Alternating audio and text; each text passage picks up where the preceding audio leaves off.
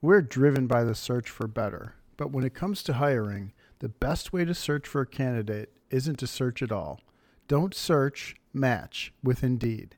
If you need to hire, you need Indeed. Indeed is your matching and hiring platform.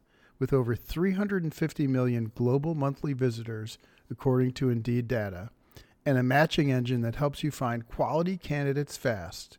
Ditch the busy work. Use Indeed for scheduling, screening, and messaging so you can connect with candidates faster. And Indeed doesn't just help you hire faster.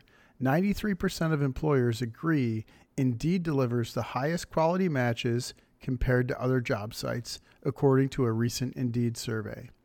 Listeners of this show will get a $75 sponsored job credit to get your jobs more visibility at Indeed.com/hackitout.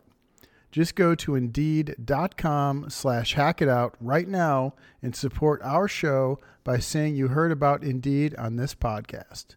Indeed.com/hackitout. Terms and conditions apply. Need to hire? You need Indeed.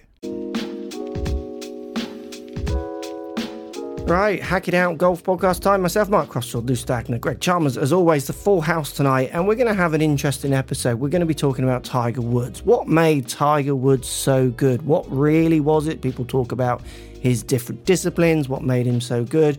We've got the stat holing, so I'm interested to see what made Tiger so good. Lou and Greg, welcome. How are you? I can't both? stop dancing when I hear that intro. No, oh my God. I could see that. Lou, first question before we head into the main meat of this pod is how many pictures of Tiger have you got up in your bedroom? Currently or previously? He's going to need a. I thought, look, I should have got Lou a bib for this one for all the draw coming out. I reckon that. I can understand people loving Tiger. I get it. I can't imagine idolizing a golfer personally, but Lou, literally, Tiger's the one, isn't he, Lou? Like you are, it's man crush stuff on Tiger, is it not? I as a golfer, Tiger is my favorite golfer of all time. I get that, yeah, as a golfer, I love Tiger. Yeah. Not offended. Great. Not offended at all. Doesn't bother me. Doesn't bother me. You are number two. Greg, you're number two. Present company accepted. Yeah, Greg, you're number two. But yeah, he's You'll always be number two, Greg. In my heart. Always number two. He was so much fun to watch when he first came out. He just changed he changed golf. Yeah. And he had such a big impact on the game. And he was great to watch. He brought so much excitement to it. And he's a phenomenal player and did some incredible things. Yeah, and he changed golf in many ways, wasn't it? We're going to talk about his performance over the different disciplines, driving approach, those kind of ideas today. But a good point there made by Lou is he definitely, the needle shifted, didn't it, with Tiger? It moved the idea of how kind of big a golfer could be in the world of, just in the world, not even the world of sport, just in the world. He was a name that transcended, wasn't he? It would be interesting, just a question again before we get into the meat, if Nicklaus was around in an era where media is so easy to share, so obviously lots of Nicklaus's achievements aren't documented with videos and that repeat round on social medias and things like that. I wonder if the effects would have been as big. I don't think they would, but it's an interesting one as well because Tiger was also, it was such an aligning of so many worlds, wasn't it? I mean, the Golf Channel when I've chatted to the Golf Channel years ago and they were telling, the Tiger coming to the forefront when them starting that business was almost like the world's aligning for them because it just, their product of showing golf 24/7 just became so much more relevant because of what he did. What do you reckon, Jack Nicklaus, if he had the same media outlets that we experience today where you don't have to be following golf and you can still see crazy chip-ins and shots from bunkers in Canada and the rest of it like we see from Tiger, would it had a different impact on who was the greatest of all times in people's minds? Oh, you think like it would have normalized it because we'd watch someone win 18 No. majors? So what I mean is, my generation didn't really get to watch Nicklaus do the great things Nicklaus did, so sometimes it's hard to relate because you can't see it. You get to see over on repeated reels, just constant, all the things Tiger did. So I didn't particularly follow Tiger. I wasn't particularly watching golf. That was in the height of my coaching career when Tiger was doing what he was doing. So the last thing I wanted to do is go home and watch golf when I'd been teaching all day. So I didn't get to really see it as much, but I can still relate to it because I still do see it day in, day out. It comes up on my Instagram and everything else. It's a very different era of communication is basically my point. Nicklaus didn't have that. He had a very different, delayed and non-repeatable version of communication apart from text, really, I guess. What do you reckon? Would it have evened it out a little bit in some people's minds of the great things? Because Nicklaus was out there hitting ridiculous shots. They're just not caught on Instagram. Correct. Yeah. I think it would. I think it would have made it more relatable, maybe. More like and like kind of here we go again kind of thing. I think it'd be a great question for someone who's maybe a little older than us, who went through seeing Nicklaus. But even then, I guess you had to be there in a lot of cases, or he's on TV. But we romanticize a little more now too. But certainly Tiger was worthy of that. It's certainly something that's with everyone now roaming around with cameras, we haven't missed one thing that he's done. No, not one thing. Literally. Yes, very true. There are some interesting shirts and everything out there with Tiger's face on in there. But let's move on. Let's romanticize, Lou. Let's not burst any of your bubbles. Tiger is the one. So he's the greatest of all time. Yeah, I know you believe that, and you've made me believe it more than I did believe it before talking to you. So the GOAT. Yeah, he's the GOAT. Absolutely. So let's go through some disciplines then. I do hear people say his driving was rubbish. He wasn't a very good driver of the golf ball. He was rubbish at driving, not very good, so on and so forth. How would we rate Tiger's driving, Lou? Best ever. This pod ain't going to work if you just keep every question you ask me. Best ever. Which is the best frying pan for doing eggs? Tiger's frying pan. It was the best. Did him instantly. Exactly. No, Tiger was a great driver of the golf ball. I mean, we don't have shot link and shot level data and strokes gained prior to 2004. But you can go back and you can look at total driving, and total driving does have a pretty strong relationship to strokes gained off the tee, which is how we typically would think of the best drivers in the game today. And total driving was made up of your distance rank and your accuracy rank. So let's say you were fifth in distance and you were seventh in accuracy. Your combined ranking would be 12. You'd get everybody's combined ranking, and then the person with the lowest combined ranking between distance and accuracy, they would be the number one in total driving. And Tiger, I just have some numbers up here. In 99, Tiger was fourth in total driving. In 2000, he was first in total driving. He was 39th in 2001 and 11th in 2002. And I don't have 2003 handy here. No, he was 45th in 2003. He was solid, even before ShotLink, and after ShotLink, he was really solid. Yeah. So I got a question for you then, because I was wondering, is the consensus that maybe he got worse later in his career through coaching changes? And because I think early 2000 Tiger was in those sort of 01, 02, 2000, 99. Like if you could build a golfer, that'd be the guy I'd build across the board. As it went on, I felt like maybe we'd say you'd build the iron player and everything else, but the driver became a little bit more one-dimensional. Is that supported in the stats, do you think, Lou, or is that just me talking out of my backside? It's a good question. I don't have a good answer for that. I'm not sure there, what potentially changed him. I think he got a little bit worse as he got older, for sure. But I wonder too, he was a really good driver of the golf ball before ShotLink. And you might know this, Greg.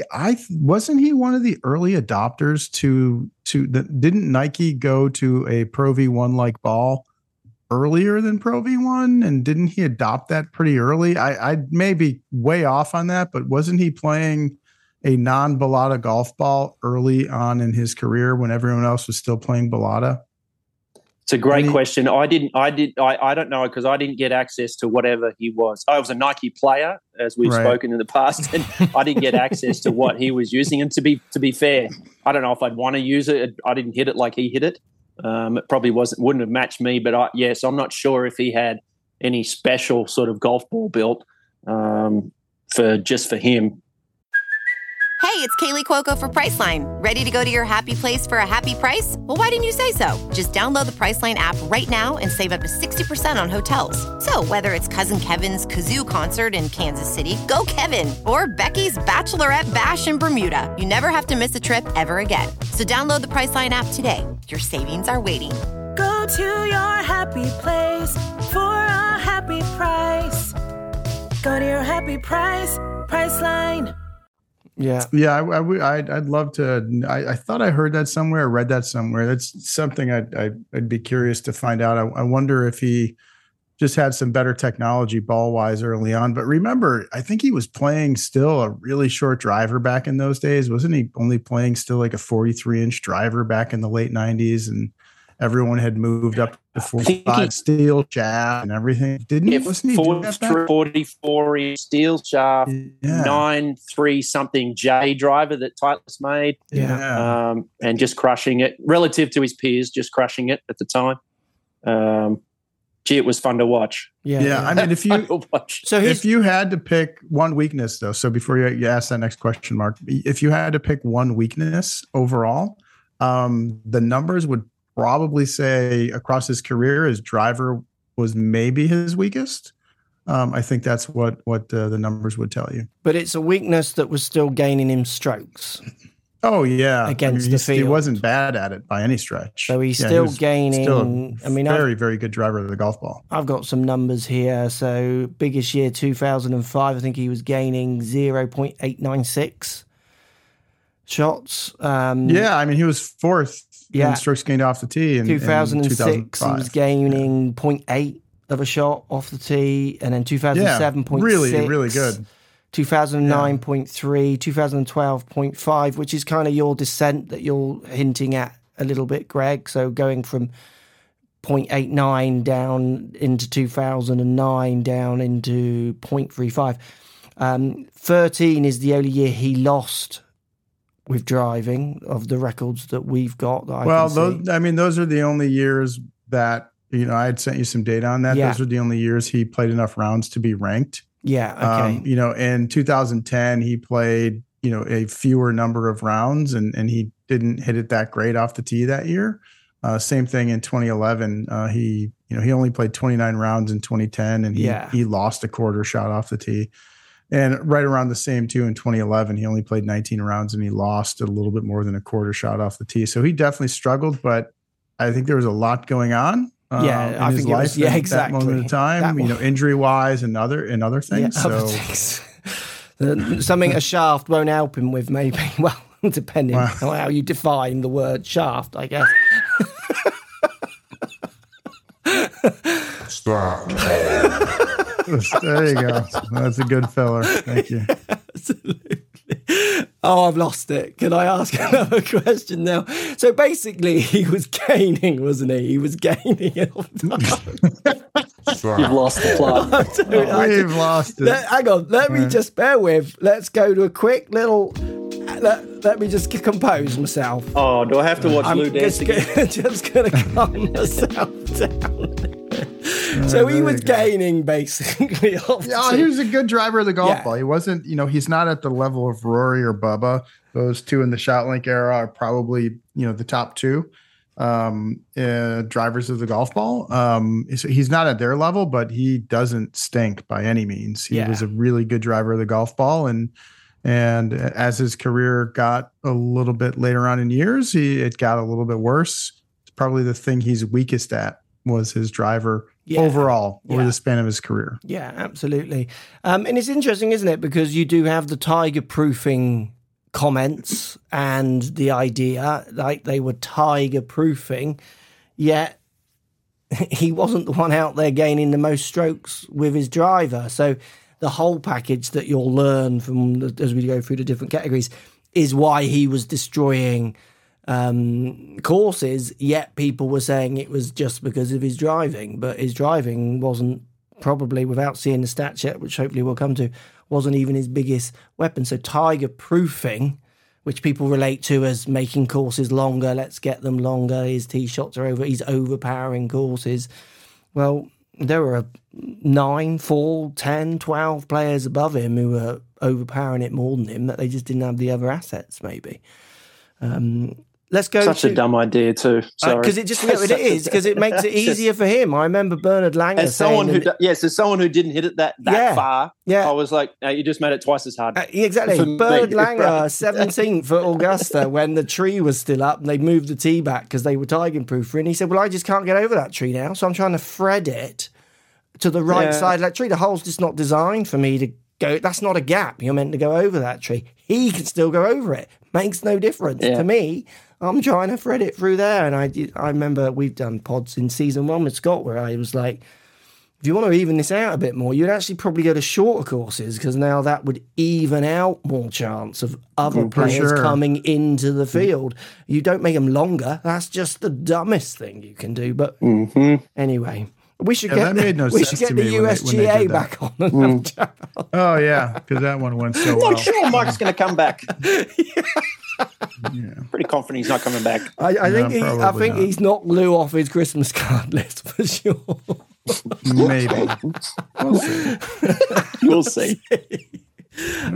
So we're going to skip approach play because I want to come back to approach play. Lou. Calm down over there with your approach play. I don't like that you've done these out of order. When I think of the strokes gained categories, I do them in order. Yeah, I know you do. Off the tee approach, around the green, putting. Yeah, hard to believe. I know that. Yeah, that's why I'm doing going out of order. I don't like this. I'm trying to loosen you up a bit. You know, this is on the record. Look at us going wild. This is like party night for Lou. It's like a wild night out for Lou. Yeah. Okay. Let's get crazy. This is the maddest around the green next. This is the maddest pod I've ever done. Let's go round the green, let's go around the green. How was he around the green in statistically wise? Because obviously we know, as we say, Greg said it earlier, we romanticize. Definitely there are some amazing recovery shots that just constantly will play on our minds and be repeated, as they should be, because they were fantastic shots in situation. The 16th at Augusta, that chip and all those kind of things that that will just stay with us forever. Was his approach play as good as, not his approach play, his around the green, as good as the Hollywood reel that is shown for Tiger? So around the green, Lou, just to confirm, around the green. Best ever. That's just... What's that? You knew it was coming. Yeah, I did. No, he was great. He had a really solid short game. Again, we don't have ShotLink before 2004 when he was... he had some. If you didn't know this, he had some pretty good years prior to 2004. He had a pretty good stretch there. Yeah. But he had, all we have back then is scrambling, and I have 99 up here. He was 11th in scrambling in 99, and in 2000 he was 3rd in scrambling, and in 2001 he was 1st in scrambling. So he was really solid short game. I mean, short game, scrambling. Is measuring sort of a combination between how well you are chipping, pitching it to the hole, and then you're putting as well. Where strokes gained around the green is just simply looking at, how close are you getting it to the hole, where scrambling, putting is definitely a factor in scrambling. Yeah. But when we get into, some of the later years, 2004, he was 14th in strokes gained around the green, and 2005, 128th. He was okay. He had some years there where he had remember he went through the yips. Isn't that amazing to pause there for a second? Like, here's arguably the greatest ever. Yeah. And it went through a period for a year and a half or so, or 12 months, where he couldn't chip it from me to you. Yeah. It was crazy. Wasn't that to do with his glutes not activating? Wasn't that to do with glutes not activating? It was due to the yips. He had a bad case of the chipping yips. I remember the one event, I forget where it was, but he was just ping-ponging it across the green. It was Phoenix. Was that? It was Phoenix. Yeah, that's right. Yeah. It was legitimately like watching a 15-20 handicap player out there trying to hit, chip shots from super tight lies. You're going, well, this is not going to work out. Well, it was crazy to see. I remember those are some dark times for me, Mark. Yeah. Very dark times. You were ripping posters down every night, weren't you? No, ripping it down. Gonna have to remove the statue off the front lawn soon if we're not careful. Cutting your head out and putting it on top of his illustrations on the posters. Yeah, exactly. Because I remember him having a chunk at Torrey Pines. That was, I think, pretty sure when his glutes weren't activated. Chipping literally just off the front of the green, I think it was, uphill slope. He said it. That's what he said. I think you said it, glutes weren't activated. He said it in an interview. Oh, yeah. Because that's why his back was going, like, his glutes weren't activated. And everyone in the UK who obviously never warms up, fitness isn't really a thing for us over here as a general rule. Like glutes, most of us are going, what does he mean? What are glutes, let alone activating them? You use them walking to the pub, Mark. That's what you use walking to the pub. Normally we drive to the pub, then get a taxi home. Another day is here, and you're ready for it. What to wear? Check. Breakfast, lunch, and dinner? Check. Planning for what's next and how to save for it? That's where Bank of America can help. For your financial to-dos, Bank of America has experts ready to help get you closer to your goals. Get started at one of our local financial centers or 24/7 in our mobile banking app.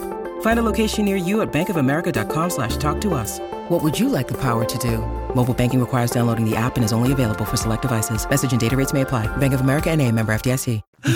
But yeah, that was definitely hard to see. He went away after that, did he not? That's when he kind of stopped and went away. Is that right? Well, when that started getting to its low, yes. He disappeared. Yeah. That's when he had surgery and Yes. Yeah. That there was a point there where we thought he might never come back. Right? Yeah. It was after that. I think the thing I loved about his short game, particularly when I was watching him chipping and pitching, he had access to all the shots, but he hit the best shot. Yeah. Versus, I feel like as a comparison, I have been in my own brain wondering sometimes if Mickelson tries to hit the flop shot too much. Yeah. And you do wonder, like 16th at Augusta, for example, that shot where Tiger chips in, you wonder if Phil had that shot, if he'd have been throwing in 64 way up in the sky, and you'd be like, well, hang on, we'll just chip it up there and let it roll down the hill. Yeah. So that's the thing I loved about Tiger. Yeah, sure, he can hit all those shots, and it's really sexy to hit them, but he doesn't do it if you don't have to. Yeah, I found that very, very good. Yeah, so his decision-making is spot on. Sorry, Lou. Yeah, so a really interesting point on that, and I've put some of this information out there recently, not a whole lot, but I did some analysis looking at short game. This is on amateur data with Arcos and looking at every single skill level. And the better players, we're going to talk about scratch players here for a second. I looked at all the scratch players and I looked at the scratch players and I put them in different buckets by how good their around the green play was, how good their short game was. And what was absolutely fascinating to me was the scratch players. So these are good players. They're not at Tiger's level, but they're good players, very good amateur players. The best short game players that are scratch players, they used more clubs around the green. The worst short game players used less clubs around the green. So if I were to find a scratch player that had a bad short game, by default, I would say they're probably pulling one or two different clubs for every single shot, no matter the occasion. And if you were to put the best short game scratch player in front of me, I would say they're probably using 5 or 6 or 7 different clubs around the green. Yeah. They're changing the shot based on what the shot calls for or what is likely to result in the best outcome. I found that fascinating. And Greg, you kind of said Tiger kind of played the right shot. And I think that's along the lines of what you meant. He wasn't afraid to pull a 7-iron out and chip one 40 yards across the green, right? Yeah, correct. Yeah, I think he definitely had all of them through the bag. And we've done chipping, pods before, and we're imploring people, please practice with more than just one club. Yeah. Because you might find and you will find it, there's so many shots that are just flat out easier. Yeah, it's such a situation-based thing, isn't it? I mean, you play with any good players when we don't do it as much here, but when we go on our trips, we've got buggies, carts. We're driving up to greens and we think, oh, look, we're just off the green there, but you can't really see what you're faced with. So what we tend to do, and we're not great players, but we're half decent sometimes, we take a selection of clubs. We very rarely take one. We take a putter because hopefully we're going to end up on the green, and then we're taking our lofted and then a medium one and a running club, and you get over it and you're like looking at it. I played with a couple of tour pros literally 2 days ago. One of them with a great short game. He's a shortest player like you, Lou. He doesn't hit it very far. And come on. And he missed the green, and he just took 3 wedges over. He took 3 different clubs, and then he got there and chose the one that was appropriate. How many chippers do you take over, Mark? I did take a chipper on the first, and he was saying, "Oh, I quite like that actually, Greg." He said, "That's a clever idea, that." And I said, "Thanks." I won't say his name because I don't want to spoil it for everyone who's going to watch the video. You should watch the video when it comes out because I'm humiliated on it. So it'll be a fun one for anyone who wants to watch it. Oh, definitely tuning in on that. Yeah, I'll retweet that one normally sure. I put up a bit of a show, but this one didn't quite go to plan. But anyway, that's something different. But yeah, using a selection of different clubs. So Tiger obviously was just very good, and you see that, don't you, from better players, where it is so many people watch these great players, and you see the Hollywood reels. You see the amazing flop shots, and you see the ball running up the slope and back down, and you think how amazing that is. Where Greg's saying, which I think is a great point, actually that's probably the most sensible shot to play there, and other pros might not have played that shot. They'd have chosen a more difficult one. So his shot selection as well as his skill set around the green was top notch, as you would imagine. Putting. Have we got data on putting? We can't talk about his short game without just remembering 16 at Augusta. Was that 2000? Yeah, I think we've just done that a couple of times. Have we not talked about that twice? That was just one of my favorite shots and favorite moments of all time. I was watching that live. Oh my God. Like so many of us. It was get the violin incredible. Out. Yeah, it was incredible. I haven't got any pretty music. I need to get some pretty. Which hole was that, on. Lou? Was it 16 at Augusta? Yeah, was that? It was 16 at Augusta. Yeah. Is that the one? Did it go in? It went up a slope or something. Is that what it did? Did he bogey the last 2 after that and still win? Yeah. Let's just talk about 16. Yeah, right. Okay. It was a good memory. So can we move on to putting now, Lou? Are you done? You got that out your system? Yeah, okay. Yes. Putting.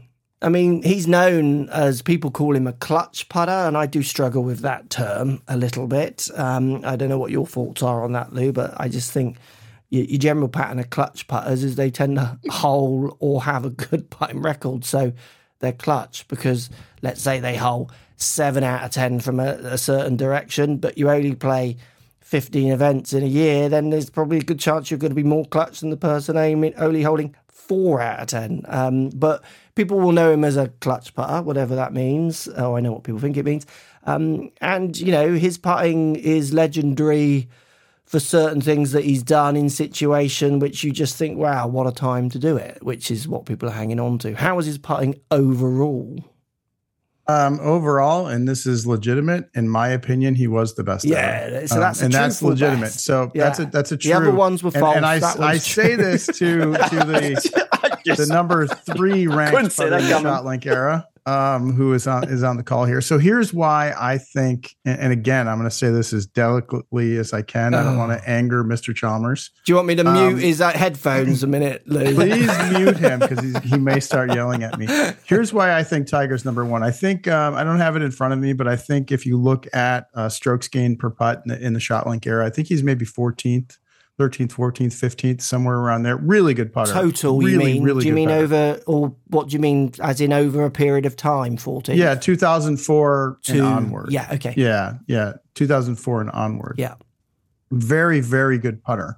But why I think that number is a bit misleading is when your rounds happen, has a big influence on putting.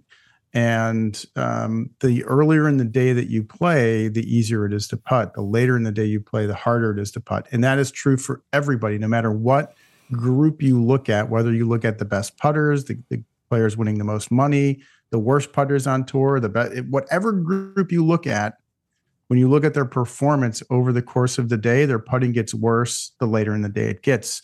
And that's driven by foot traffic on the green and grass growth on the green. And when you look at Tiger played, because he was so good, Tiger played so many of his rounds later in the day on the weekends. So he was massively skewed towards playing way more holes like after 2 p.m. And so if you adjust the numbers for time of day when you played, he's very likely number one putter at least in the ShotLink era. We don't have data before that at the shot level, so it's kind of hard to say, with any definitive answer how good he was before ShotLink, but he was still pretty good back then. His putting average, which does have a relationship to strokes gained putting, he always did really well. Like I pulled up in 2000, he was second in putting average. In 2001, he was 102nd. In 99, he was 24th. I mean, he was a good putter early on. He had a couple of off years, but in my opinion, number one overall based on the numbers that I see. And so all I heard there, Greg, was a dig at you. That's all I could hear. Hear that? See, I was off at 7 a.m. and I'm home by 11. Hole in everything. Tiger in the afternoon. Greens are perfect. I don't. Walking without picking your feet up at 7 a.m. in the morning. All mine were for par. Yeah. I will be wearing spikes today and a few extra spikes, and I will not be picking my feet up today. I'll tell you what, I'll throw in a little stat for you that doesn't get talked about much. Never won a major without a Scotty Cameron. Used a Nike putter for a long period of time. Okay. All his majors were won with a Scotty Cameron on the flat stick. Yeah. And the first one was with the black beryllium thing, the Masters. Was that with the checkered back as well? Dots on the back, They must have sold so many of those putters when he won with that, because there were close-ups of it. Like everyone wanted that putter, and like all Scotty stuff, and it is great, his stuff. It wasn't cheap, that putter. There must have been some good old margin going on in there. Scott Cameron's, absolutely. Everyone wanted one of them. Tiger must have literally shifted the needle on sales for those, I reckon. When you need mealtime inspiration, it's worth shopping Kroger, where you'll find over 30,000 mouth-watering choices that excite your inner foodie. And no matter what tasty choice you make, you'll enjoy our everyday low prices, plus extra ways to save, like digital coupons worth over $600 each week. You can also save up to $1 off per gallon at the pump with fuel points. More savings and more inspiring flavors make shopping Kroger worth it every time. Kroger, fresh for everyone. Fuel restrictions apply. So he's a good putter, considering he's playing on the ground that all these early starters have ruined, is basically what you're saying there, Lou. Well, yeah, I mean that plus, there's waddled around. there's other factors that influence how hard or easy it is to gain strokes putting and putt well. And typically, the better. Again, I'm here we go. Get mad at me. This is typically Tiger's the best, and Greg's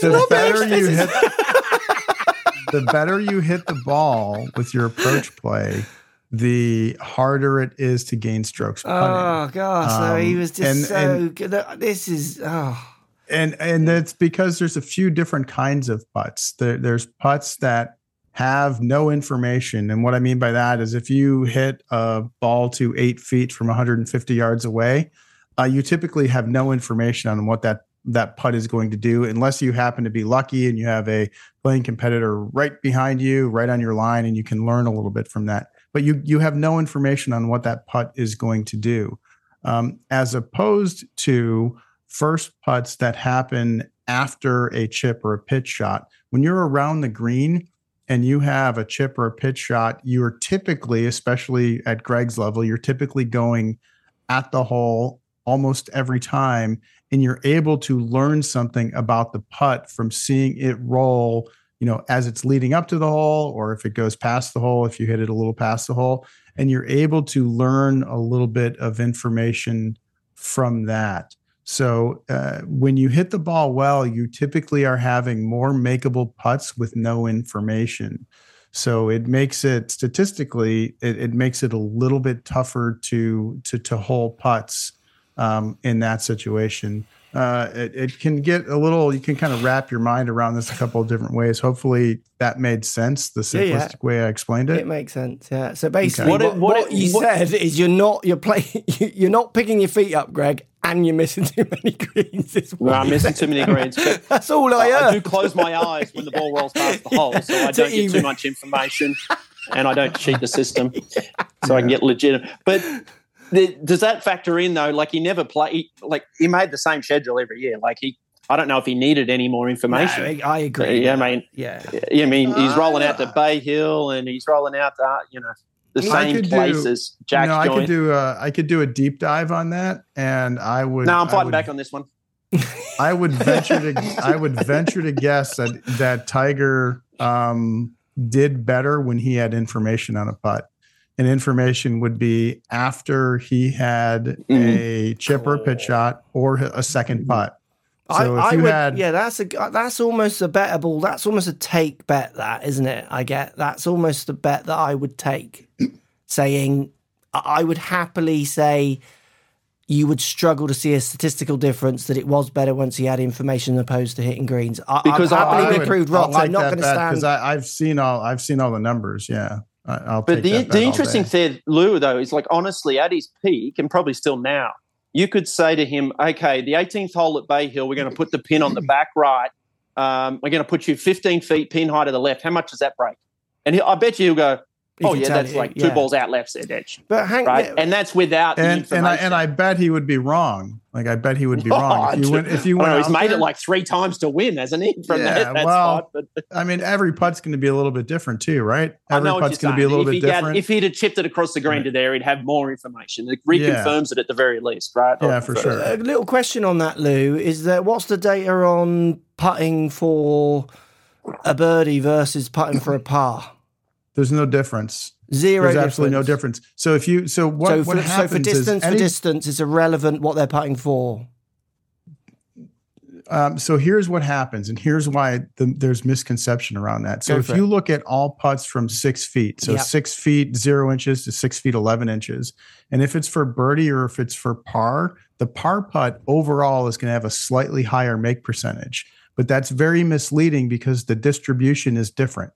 If you look at the distribution of the putts, if you look at a chunk of putts from 6 feet 0 inches to 6 feet 11 inches, what's going to happen is the par putts, they are going to have more putts that are closer to the hole. So they're going to have more putts at 6 feet 0 inches, a little bit less at 6 feet 1, a little bit less at 6 feet 2. So you can't dial in on the inches enough. And so is what you're if saying. If there's 100 putts, they're going to have 20 putts from 6 feet 0 inches and 18 putts from 6 feet 1. Yeah. And if you look at the birdie putts, it's just the opposite. Yeah. If there's 100 total birdie putts between 6 feet 0 and 6 feet 11, you're going to have 7 putts from 6 feet 0 and 11 putts from 6 feet 1. And so it gets greater. The number of putts gets greater as you get farther away from the hole. So the distribution of those putts is what causes those make differences to be off by a couple of percent. So the fact that they make more 6-footers when they're for pars, it's only because of those 6-footers, they skew more towards 6 foot 0 inches than they do towards 6 foot 11. I love it. And that's great. So basically what you're saying there, unless you've got other data, is that there's no way of knowing if they make more for pars or birdies because the data is basically a bit corrupt. No, the data is not corrupt. The make rate's the same. If you look at it at the inch level. Okay. If I were to look at it at 6 so if you foot, look at it at the inch level, 1, if you look at it at the inch level, it's the same. That's all I want. Pretty much the same. Yeah. There's some, the sample sizes get a little bit smaller, even when you look at 10, 15, 20 years of data. We don't quite have 20 years yet, but when you look at a large number of years and you look at just putts from, 60 inches for birdie versus 60 inches for par, some of those samples start to get a little bit smaller. Yeah. And when you look at it inch by inch, there's some, 58 inches birdie might be a little bit higher, and 59 inches par might be a little bit higher, and they flip flop back and forth. They're kind of the same when you look at it at the inch level. Yeah, I get you. Well, do you think it would flip flop back and forward the same with the ones where they're chipping opposed to hitting the green, or do you think it would just be a statistical difference? No, it is a statistically significant difference. So I've looked at this with another statistician. Yeah. We've done some deep dives. I don't have it in front of me. Yeah. But whether or not you have information on the putt makes a difference in the make rate. So there's three kinds of putts. There's one where you have no information. Yeah. There's one where, and that's first putt with no information. And then there's putts where you do have information, and that comes from either a chip or a pitch. Or a second putt or a third putt or a fourth putt or a fifth putt. How do you know that data? Sorry to interrupt. How do you know in that data if it's they've seen someone putting on a similar line or not? I don't know that. No. I'd love to. I took a look at that and tried to see if I could figure that out. I could figure that out, but it was kind of slightly time consuming. It was bedtime. It was kind of a pain. It was kind of a pain, and it was there would have been the samples would have probably been pretty small because I would have wanted somebody on a really, really similar line. You know how it is. You can be 3 or 4 feet off to the side and 5 feet behind somebody, and it's a very different break than what you have, and you don't really learn anything on that. So it's hard for me to say if they exactly learned something from seeing the putt of somebody that went before them. Yeah. Okay, that's interesting. Really interesting. So he's a good putter. Let's leave it there. Greg doesn't hit enough greens, and he was a good putter. I mean, let's just leave off Greg for a bit, shall we? Greg's my favorite putter ever. Greg's my favorite putter. Oh, as a fellow lefty. Let's finish on approach play then, because the reason I left approach play to the end is because I think lots of people who understand, and I don't, but I think I've got some understanding, approach play was his pierre de resistance, was it not? Was the approach play not his GOAT status? Was approach play the one? Lou, approach play. Tell me. Say it's the best. Come on, he's the gag. Best ever. Yeah. 100% the best ever. I mean, it's just amazing. In 2006, I mean, he only played 37 rounds in 2006. He gained 2.07 strokes per round just with his approach play in 2006, which is that's another level. I mean, that's pretty good. Yeah. I mean, if you gain 2 strokes overall, you're one of the best players on tour. He did it with just his approach play in 2006, which is just bananas. He's off the charts. He's in another world with how good of an iron player he was. Yeah.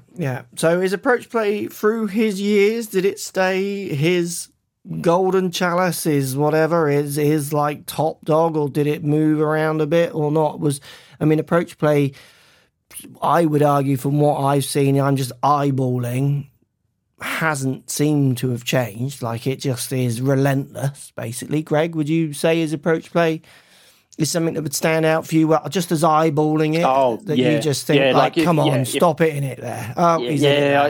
If I wanted someone to hit irons for me, actually, if I wanted someone to do pretty much everything, but I'll jump on Lou's bandwagon. It's an easy wagon to jump on, to be honest. It's definitely something that he just had such wonderful control and still does, and great compression, and it sounds great. I mean, everything about it, when you talk about romanticizing it, everything about it was just like, wow, that's pretty cool to watch. And could still move, maybe even later in his career, I don't believe he could move the driver both ways very comfortably. He could early in his career, but his irons he can.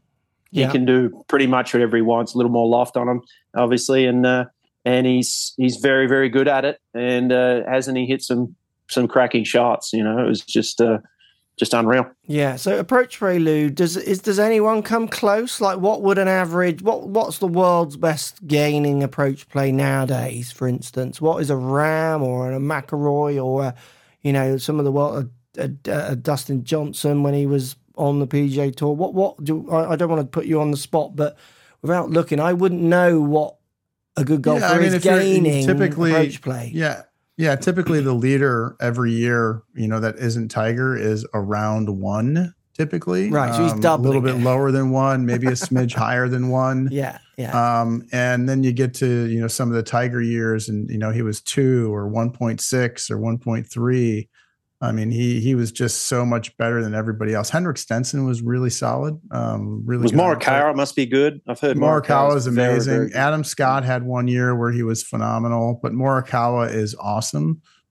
He's an incredible ball striker, but Tiger's always been so much better than everybody else overall in that category. I mean, just so much better. And I forget who told me this story. I heard it recently. I forget who told it. May have been you, Mark. Was it the Shane Lowry on the Muddy Range story? Was that from you? No. Darren Clark just did an interview. on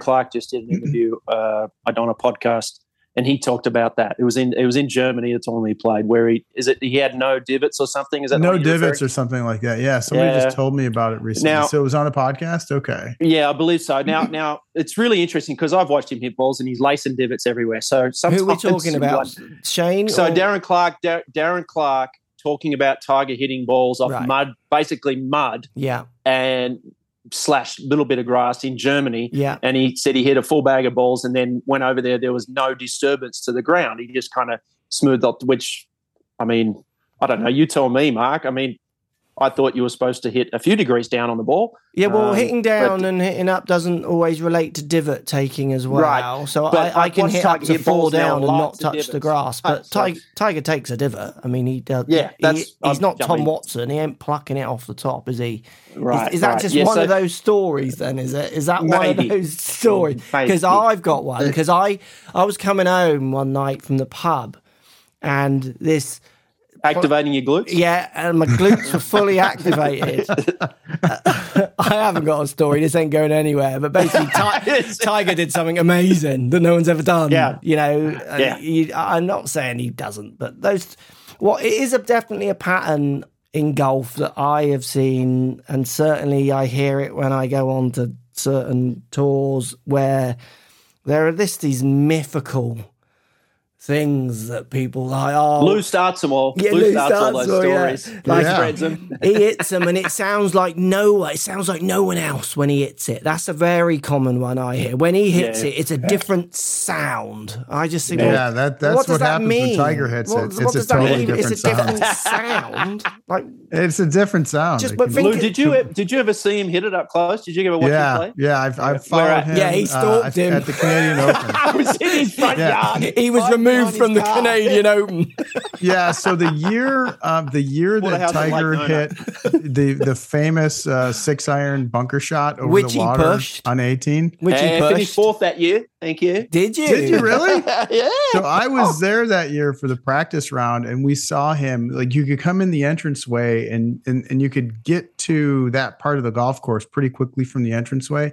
And we showed up and we were on that side right by that bunker, and we saw him hitting some shots out of that bunker in the practice round that I was there for. I still have some pictures. We took camera with us practice round day and have a bunch of pictures. And it was one of the highlights of my life. I mean, it's probably...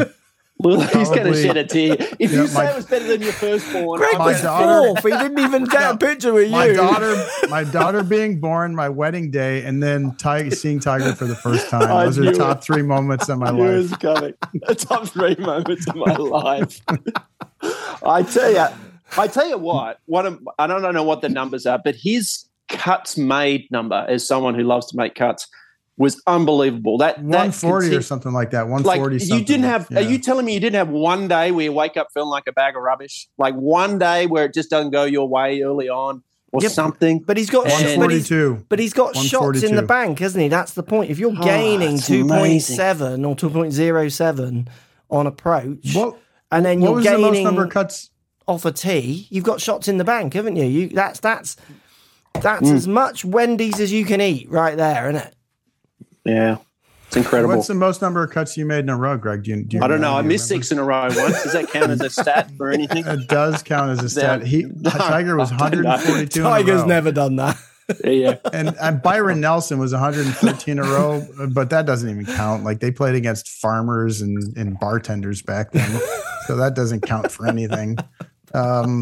Jack was 105 in a row, but 142 in a row is pretty incredible. Did we talk about the 16th hole at Augusta back in 2005?